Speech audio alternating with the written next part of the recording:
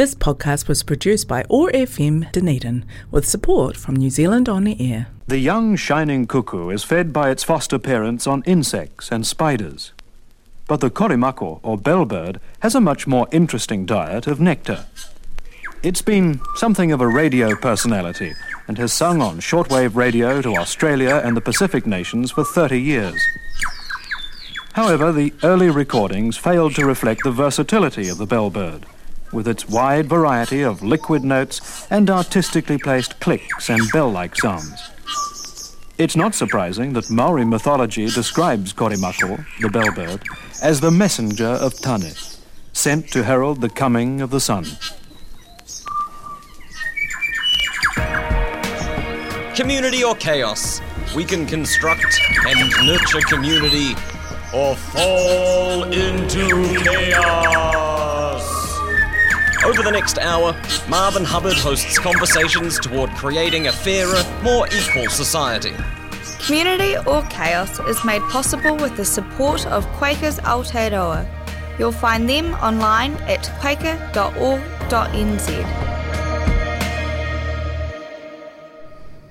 Hello friends, today we have Dr. Duncan Connors from the lecture at the University of Otago School for Business. He's a historian of economics and finance with a special interest in passenger rail transport. You can podcast this by going to oar.org.nz and then going to podcast and then going to community or chaos. Duncan, you and your colleagues submitted a report to Parliament on the future of regional passenger rail transport for the South Island. Could you tell us why you considered it important to submit the report on passenger rail transport? And can you work through some of the details and recommendations in the report? Of course. Good morning, Marvin. We were motivated because one of the big questions that many of us in the business academic community have about New Zealand is the lack of passenger rail. We are an OECD nation, we are a developed nation, and we have a certain level of infrastructure equivalent to other nations in the OECD, be they the United Kingdom, Canada, the US, France, Germany, etc. Looking into the economic history, we obviously have two processes which come to the fore. One is Think Big, which in the 70s and 80s was an attempt to put in infrastructure, which gets criticised heavily for the amount borrowed, but we've shown that more money was made than the amount borrowed. The other one was the popularly known Rogernomics slash and cut campaign, and that affected railway immensely.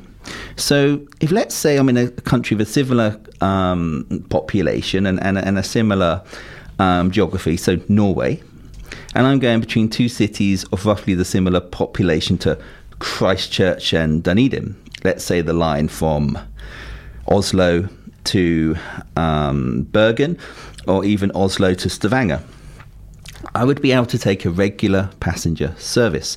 Even though I went up to the far north of Norway, which I'd been to, and it's as cold as it seems, you can still get on a regular passenger train every single day of the week. So we were thinking, okay, what are the fundamental causes of this? And I must be honest with you, we couldn't find one. We could find a certain parsimonious attitude among politicians and certain core supporters. We could find that due to Rogernomics and the privatisation and renationalisation of Kiwi Rail, there's been a massive underinvestment in infrastructure. But we couldn't find an actual reason why it makes no sense to have trains here. So that was our starting premise. When we looked into this, we realised that the line from Christchurch, and I'm going to talk about the rest of New Zealand, of course, but the line from Christchurch to Dunedin is actually one of the busiest freight lines in New Zealand. It's actually quite modern track bed. It can take a passenger train doing, let's say, approximately 120 kilometres an hour. You could slot it in. So the question is, why not? And that's our premise. So what we decided to do is to put forward to the government, and it was very fortuitous that there was actually an inquiry going on at that moment in time. A fully detailed report with a plan that was funded. We called it a new silver fern to try and get the popular imagination, and we did. And what we said was that rather than looking at big schemes or big infrastructure, massive reconstruction like the TGV in France, we have a narrow gauge network the same as the intercity network in Japan, not the Shinkansen, but the regular Japanese network. It's the same as the intercity network in Queensland, in Western Australia, in Taiwan, in South Africa. And they run regular services. So we asked ourselves, why can they do it and we can't? So from there, we actually looked at what they were doing. And the inspiration here was Norway, in terms of the funding model we put forward, and Japan in terms of technology. We could take a diesel-electric multiple unit where the engines are underneath the carriages, 5 cars long that tilts. Today, if I had a magic wand, it's like I dream of genie, I could wiggle my nose and bring it over to outside Dunedin station, plonk it on the tracks, and it will work from here to Christchurch and back again reliably in approximately 3.5 hours for each leg of the journey. So our proposal was to say, go out there, talk to manufacturers, look at existing technologies, also look at ways of improving what we have in terms of the lines. So the signalling is wrong. Every block has only one train on it at a time. In single track lines in the United States, for example, you separate the trains out by 10 miles. You have a system where if a train passes a light 10 miles back goes red. Passes one 5 miles along, that light goes orange. Passes one 5 miles along, the light further back. And you can actually space out the trains safely. So we said, invest in the track, put in better signalling, put in better infrastructure, and look at these trains from Japan or from Taiwan or from Switzerland even, and put them in place. It's a very simple proposition. Does Finland have a similar? Finland, again, it's 5 million people in a highly, a wide, diverse geography. But they run on the, I sound like such a train spotter here, they run on the Russian broad gauge. It's a legacy of the Russian Empire. But again, they run regular services north. But they have an economy more like ours. Much closer. Forestry is their one natural product, and they have an imaginative industry in technology, but their resources aren't greater than ours. No. They actually have an analogous economy, though I would point out that most economists, and particularly economic historians, believe that due to Rogernomics and the cut and slash, we most probably have a per capita GDP 30% lower than what it should be in New Zealand. And that's the thing. So we could both probably, with some economic reform, have the money to put the trains in. But yes, Norway and Finland are both perfect examples of it works there. Why doesn't it work here? Well, the reason why I mentioned Finland is because they don't have oil. They don't have anything we couldn't have. Yes, and I think that's an excuse in a way, saying we don't have oil in New Zealand, Norway does. Well, Switzerland does not, Austria does not. Western Australia obviously does have many big mines, but still. Do you think that people are thinking about rail again? And you mentioned signaling. Something came into my mind. And this was about 10 years ago, or maybe a little more, when I took a passenger train from Christchurch to Picton, when you could still do that. And I was asking why it was so slow. And the conductor told me, this is just verbal, and I haven't really looked it up. Tolls owned the rail for a long time, and then they sold it.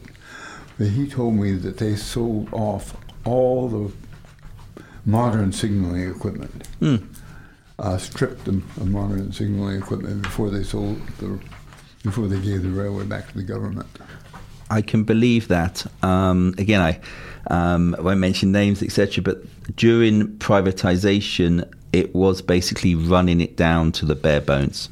And again, there's many case studies written on this, that the company that owned the railways, they underinvested, they used existing stock, existing facilities. You can see it. Even the locomotives on the South Island are from late 1960s, early 70s, massively rebuilt still. And yes, that's very true, but it's happened in other countries. When the railways were privatized in Mexico, there was a central line which was electrified between Mexico City and Guadalajara. And the moment the private companies took it, they shut down the passenger trains and took down the electric lines and just, again, chucked in diesels. It's easier. And it's not progress, though. It's not capacity building. What's the advantage of rails as opposed to road transport and air transport? Well, there's many ways. Firstly, compared to air travel, there are two aspects of the rail which are fascinating. One is it's generally quicker city to city over a certain distance.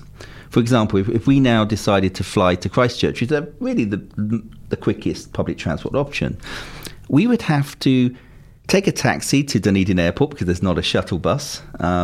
We'd have to wait for 45 minutes to an hour. The flight would take an hour. We wait 30, 40 minutes to get through the airport and then a trip into town. So city centre to city centre, rail can be a lot faster. You're taken to the centre of the city. The other thing is that plane journey will use about between 7 and 9 times the fuel that a train would use. So it's quicker on certain journeys, longer journeys, of course not.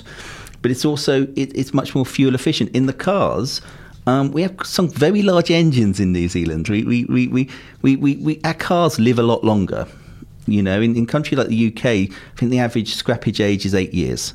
Here we have cars which are, perfectly serviceable, 20 years old, and that's great. That's money saving, but those engines are polluting. So if we drove to Christchurch in a 2006 3.6 litre Subaru Outback, then we are using about 3-4 times the fuel per passenger than a train would. If a train, let's say, had 80 passengers for a car, 5 cars, 400 passengers.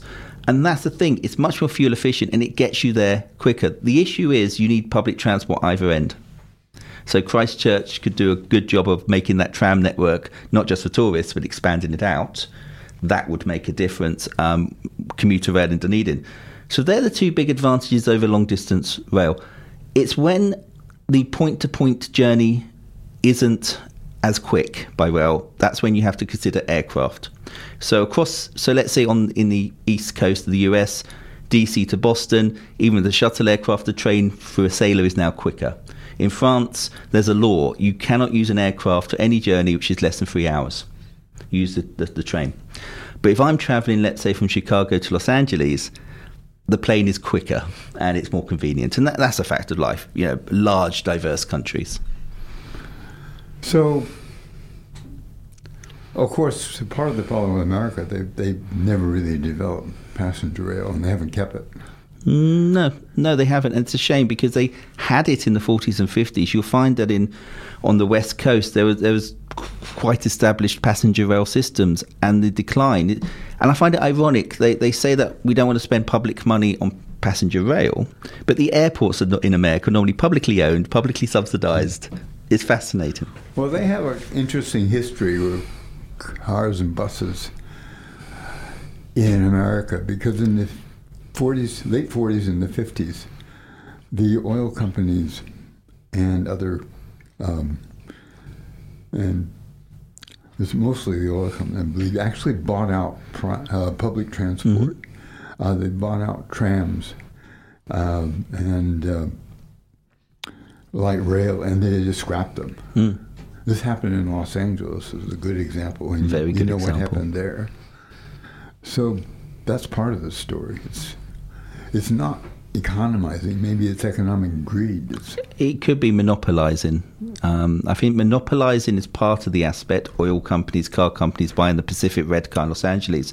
But I also find it's also the attitude of politicians when it comes to spending money. I was astounded to discover upon returning to Wellington that the electric buses, the trolley buses, have gone because it's too expensive to maintain the system. So electric buses powered by ample renewable electricity in New Zealand have gone and been replaced by diesel ones. I find that crazy. Well, the city council and the regional council has actually said that the city council should own them instead of private companies. I mean, you've got a situation when you have private partnership that you're contracting for the job, and some other bus company is contracting for the job. If you want it, you go for the lowest. You offer to do it cheaper than anybody else. Well, by the time you got that, you don't have any money to spend on drivers. You don't have any money to spend on buses upkeep or having the most modern. Exactly. It's all bare bones. Exactly. I mean, it's a shame because the third way model would regenerate the trains in New Zealand, but countries that have done it successfully have proper regulation. And regulation is a dirty word to politicians of a certain ilk, but it's what makes Germany, Japan, France, the Netherlands, Belgium, the Scandinavian countries very successful economic entities.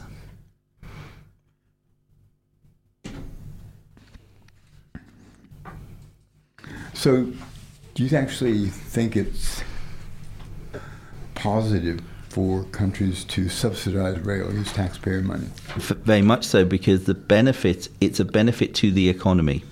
Every journey by plane to Christchurch from Dunedin or from Wellington to Auckland has not just an environmental cost, there are other costs involved to maintain the airport, there's costs in people's time. And it is subsidised to an extent. There's, airlines can get tax-free fuel, for example. That's a subsidy. Airports are owned by the government, and if you need to build another runway, etc., that's a subsidy. As we showed in our report, myself, Andrew Purchard and Sarah Carr, if you subsidise a service that brings people into a city, that takes people off the roads, that generates footfall and movement and mobility, the economic activity created is far more than the subsidy. It's joined up thinking, which they use in continental countries a heck of a lot. I believe we swallowed the Thatcher pill a bit too much in Anglo-American, Anglosphere Commonwealth countries. Well, I think the English-speaking language makes us politically illiterate. I almost certainly agree. So, would you, for instance, encourage some kind of rail transport between Mosgiel and Central Dunedin, and maybe between Mosgiel and Port Chalmers? Almost certainly. Councillor Jim O'Malley and I spent much time talking about this. There are some changes that would have to be put in place. A passing loop here, double track in there, but the track bed is there, and it's strong. It can take a train. You'd have to have signalling devolved to regional signalling, so you can control the trains locally. At the moment, it's preposterous, but the trains in Dunedin are controlled from a room in Wellington. You would want to start in Mosgiel, which is our overspill town. It's a relatively new community, and go through to Port Chalmers. But as you go along that line, you notice there's some post-industrial spaces where you can build new communities. People would like to move to Dunedin. It's remarkable. The individuals I meet from the rest of New Zealand who look at our city, and despite our reputation of a cold climate, I believe the Scottish comedian Billy Connolly said, "I pity the poor Scotsman who left the country in the 1890s for a better climate, who ended up in Dunedin." Well, that's not really true, I can tell you. I've lived in London, and it's far drier and warmer here.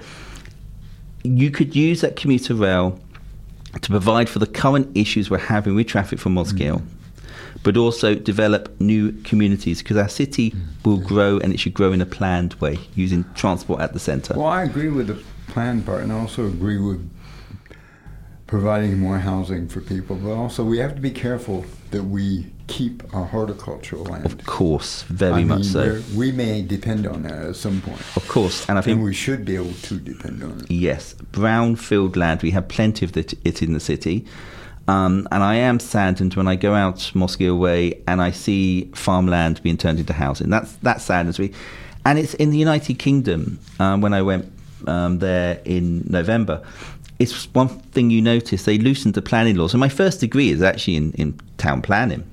They loosened the planning laws about 10 years ago, and you're seeing these houses crop up everywhere. And they argue, it's only 10% of the land was urbanised. It's only changing it to 12%. But it makes the place ugly, and I'd hate to see New Zealand go that way. But yes, that train line could build economic activity. It could future-proof our city as it grows.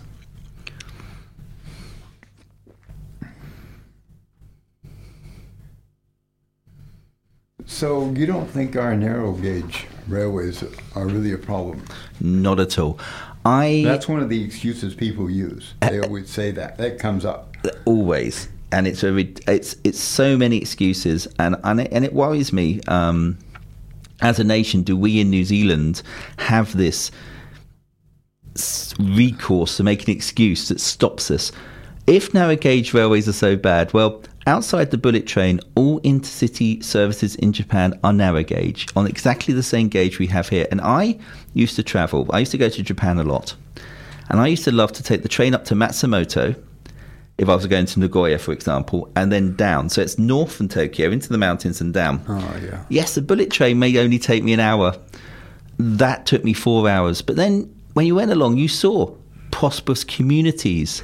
And these trains were every hour. And there were commuter trains up to 100 kilometers from Tokyo. It was working. When I went to Hokkaido, you can see the same. These diesel passenger trains every hour, moving 400 people. So it's not an impediment. And again, in Western Australia, there is a standard gauge line that obviously goes across the nation. But you find that the local commuter rail, and I've spoken to the actual passenger transport, the people who run the trains in Western Australia, it's on, even some of the intercity services, it's on our gauge. Queensland, the tilting train that goes from Brisbane up to Cairns, again, narrow gauge. So it's not an impediment. It's excuse making. Part of it's a parsimonious excuse making. How much will that cost? Part of it is it's bringing down New Zealand, and we should be very proud of ourselves as a nation. This is the nation of Rutherford and Hillary, and we're getting these attitudes. They should be ashamed of themselves. Well, I'm going to play some music. Otto Guthrie and the city of New Orleans.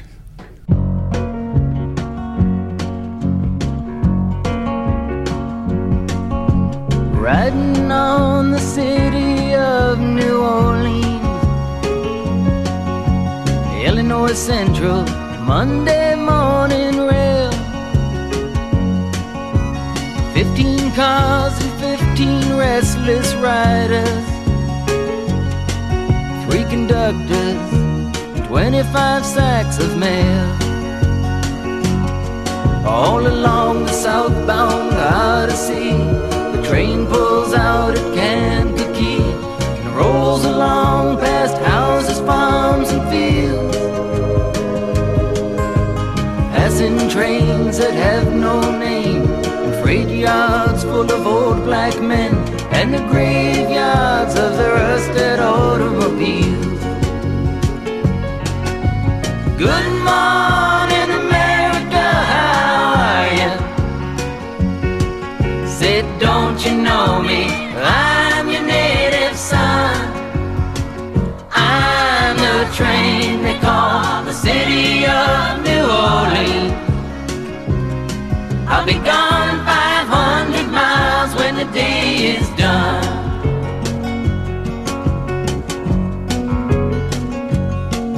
Dealing card games with the old man in the club car. Penny a point, ain't no one keeping score. Pass the paper bag that holds the bottle. Feel the wheels rumbling neath the floor. And the sons of Pullman porters and the sons of engineers ride their fathers' magic carpets made of steel. And mothers with their babes asleep are rocking to the gentle beat, and the rhythm of the rails is all they feel. Good morning, America, how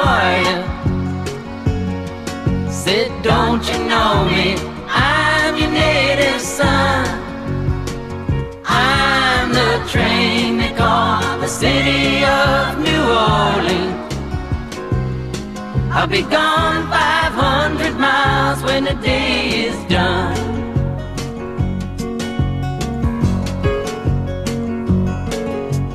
Nighttime on the city of New Orleans, changing cars in Memphis, Tennessee. Halfway home, and we'll be there by morning. Through the Mississippi darkness, rolling down to the sea. But all the towns and people seem to fade into a bad dream, and the steel rail still ain't heard the news. The conductor sings his songs again. The passengers will please refrain. This train got to disappear in railroad blues. Good night, America, how are you? Say, don't you know me? I'm your native son. I'm the train they call the city of New Orleans. I'll be gone 500 miles when the day is done.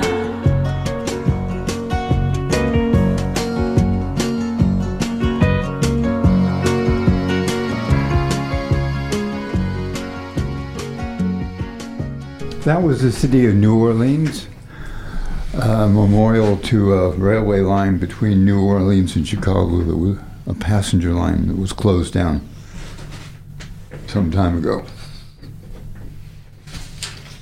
We're talking with Dr. Duncan Conley about rail passenger transport and the efficiencies of it, and also the sustainability of it. You can podcast this by going to oar.org.nz and then going to podcast and then going to Community or Chaos. Well, Duncan,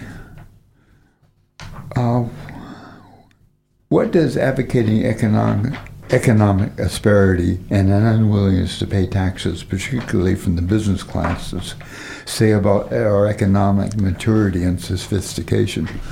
Can you go into some detail about that? I could. I mean, it does fascinate me. On the one hand, we have an amazing business community. I'm involved with Business South. I go regularly to their meetings, and I meet very intelligent, able, entrepreneurial individuals who would agree with a lot of what we are saying here about the train, about rail services, about how our infrastructure is put together.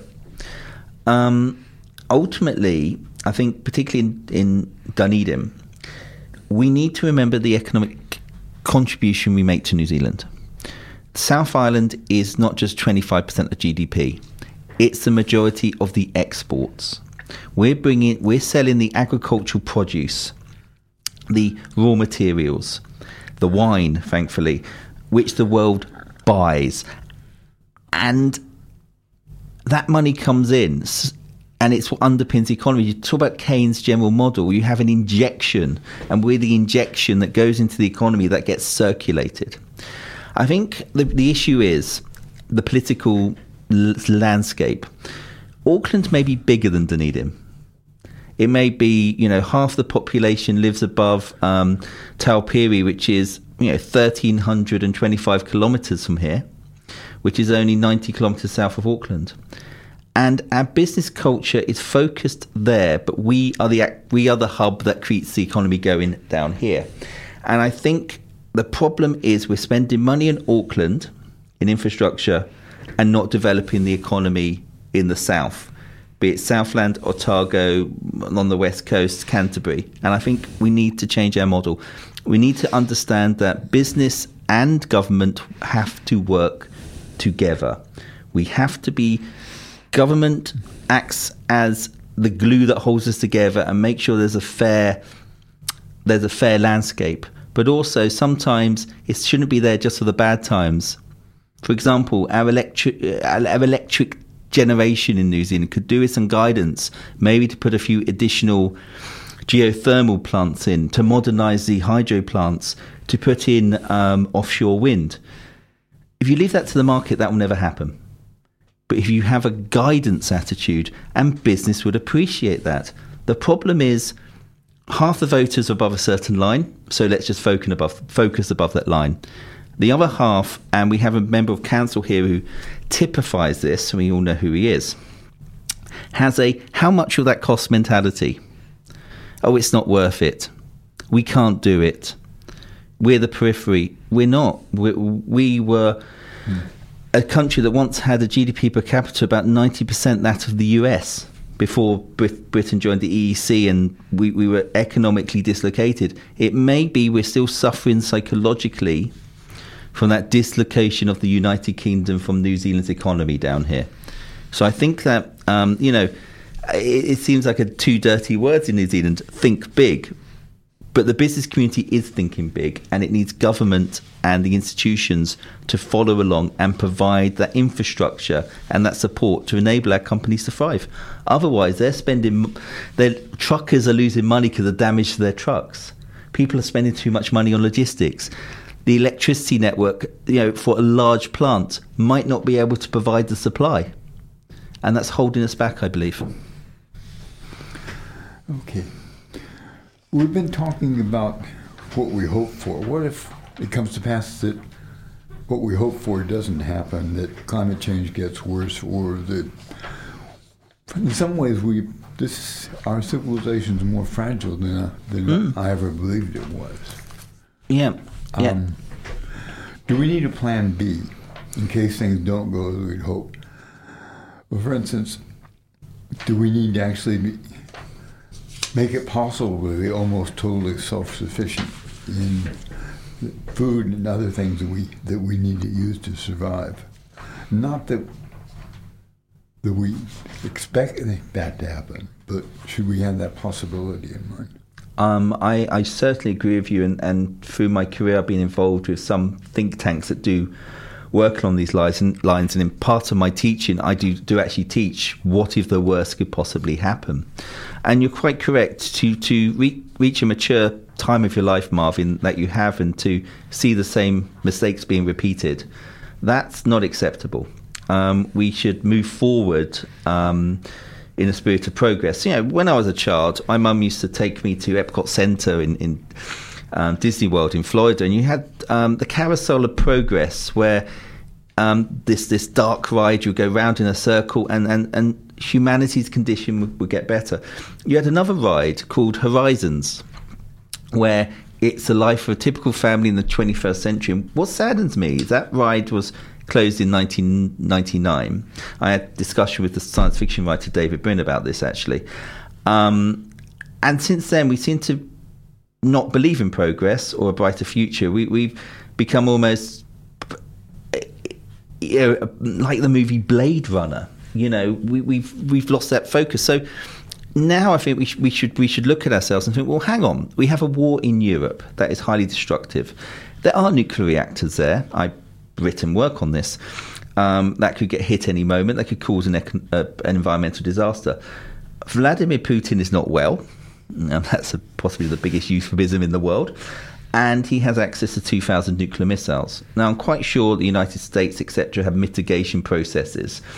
But it could be the potential that we could face a nuclear holocaust, which, as a child who grew up with the sirens being tested, and they're on every fire station in the United Kingdom, a father in the Royal Air Force, that was a reality for us.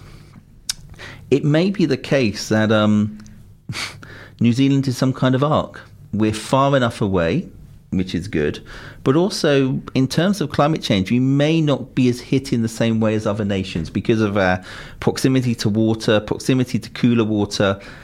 But we can. The South Island feeds 40 million people globally. We sure as heck feed 5 million, and there might be a plan B.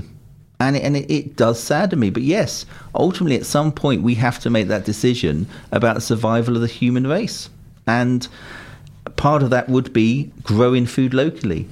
We have to have local supplies, local networks. I'm quite sure someone in government, or to hope, someone in government in Wellington does have these ideas, because I hope they don't become a reality, but when you have nuclear weapons in India and China and Pakistan, and people are nationalistic, we have politicians like Vladimir Putin, Modi, Xi, etc., who have access to, it could be a problem. And when these countries are not cutting their CO2 levels, because they're saying, well, and quite rightly, we were the colonized, quite rightly, we are the poor countries, quite rightly, so we're going to keep on going. That's not a good way to do things. We should support them to produce less CO2 to prevent a climate catastrophe happening. But I read this morning in a report that a glacier in Greenland is melting far faster than we thought. And it's one of those glaciers which is on land. That means if it does melt and go into the sea, whereas ice that's already floating doesn't increase, like ice in a martini, it won't increase the level of the water. Ice on land does. And the size of this glacier is such. So, yes, we have to start thinking of Plan B. And Plan B would be stop flying, stop using our cars, go to rail, source locally, cut back our consumption. Unfortunately, I'm not sure how we could possibly get the message across. One of the I have a friend who's very interested in this kind of. He actually built a house for $50,000 off the grid. Mm-hmm. Fortunately, he had the ability to build the house himself. But he suggests that we should use the diesel engines are actually quite useful because they can use biofuel, and they're actually quite resilient. They last a long time.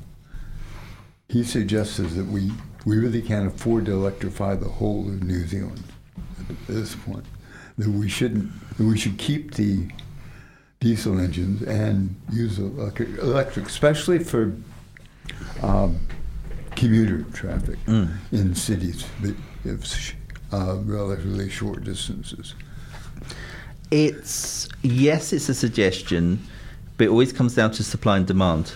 Ultimately, if you use agricultural waste to make biofuel, it makes a lot of sense. And I'm quite sure for a country like New Zealand, we can create a significant amount of biodiesel from our waste. It's when you start putting agricultural land over to fuel, it affects the price of food. But the other thing is, we actually have a huge capacity for electricity here. And again, to go back to being a railway nerd, it's all how you electrify. If you use direct current, you have to put in much more infrastructure, and you basically turn it from the grid, which is alternating current, into direct current, which is what they use in the southern part of North Island and in some parts of Japan, etc. But if you use direct current, it comes straight off the grid. Effectively, in countries that use direct current to electrify trains, those lines are actually part of the grid. They're actually transporting electricity around the country, and the train just taps in, takes its amount, and taps out again when it's finished.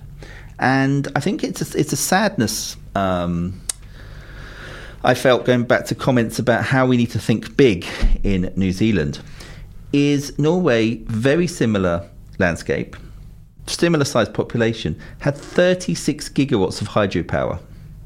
We have 6 in New Zealand. Now, hydropower does destroy farming land. It does affect fish populations and the environment. So maybe it's not a solution anymore, though you can have one where you take it out the river to the side, but you keep the river flowing for fish. But we also have some very areas where we could put in wind power. We could put in 36 gigawatts of wind power. And that's the problem. So Norway, yes, it's electric, not because of going back to it has oil, it's because it has electricity. And when the oil's gone, that electricity will power aluminium smelters, nickel smelters, and exports. So that's what I mean by that. If we have trouble trading, will we be able to keep this infrastructure up pretty well?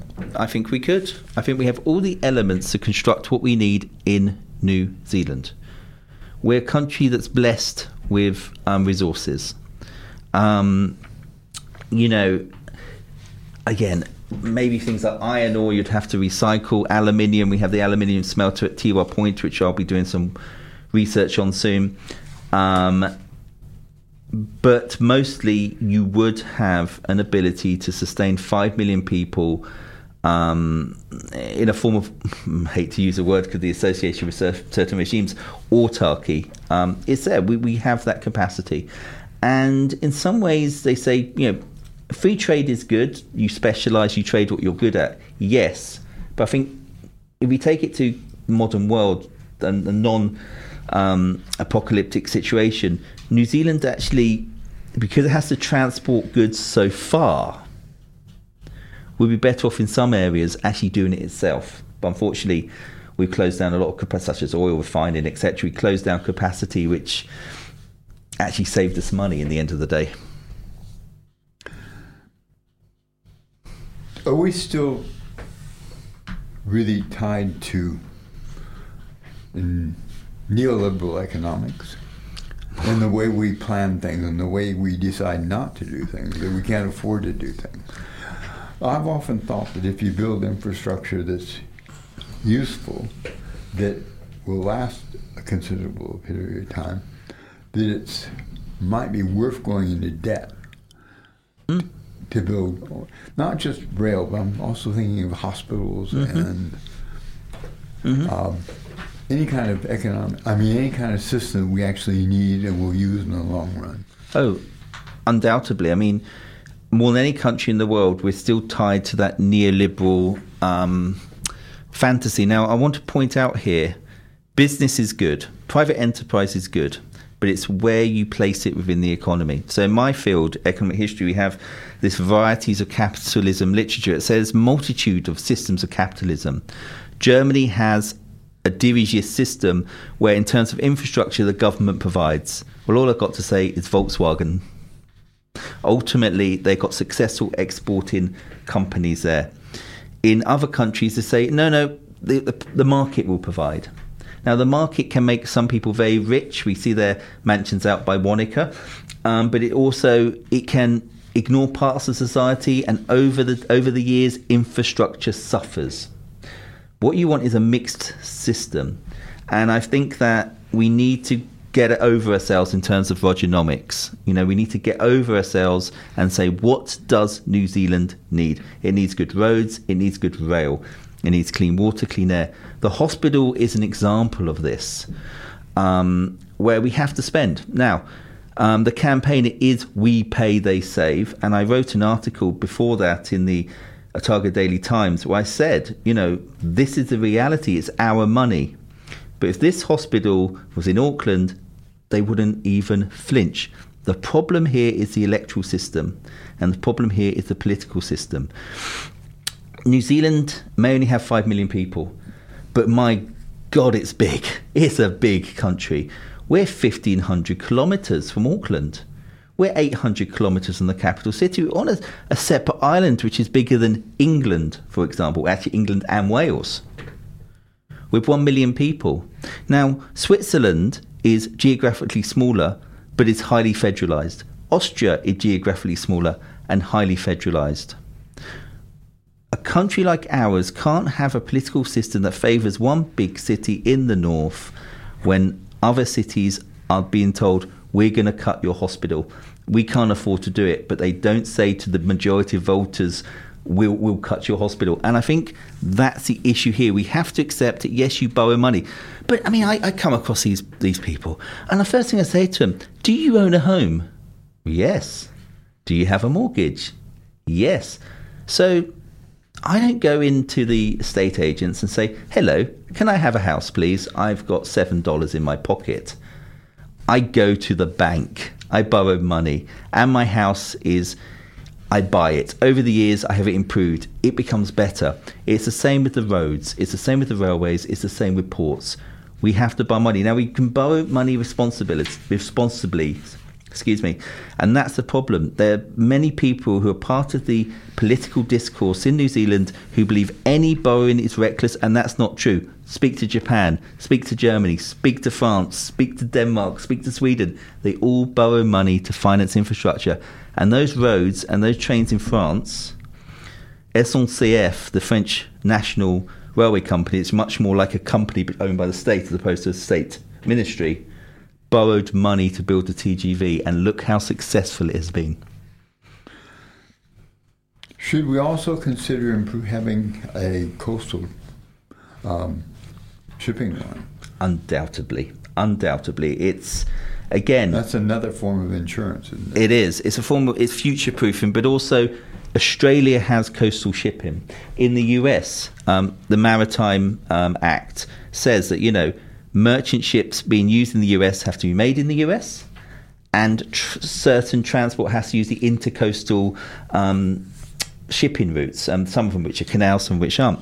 Ultimately, a country like this, 2 islands, where there's a lot of commerce, where we're sending food north and energy, and, raw manufactured items and goods are coming in.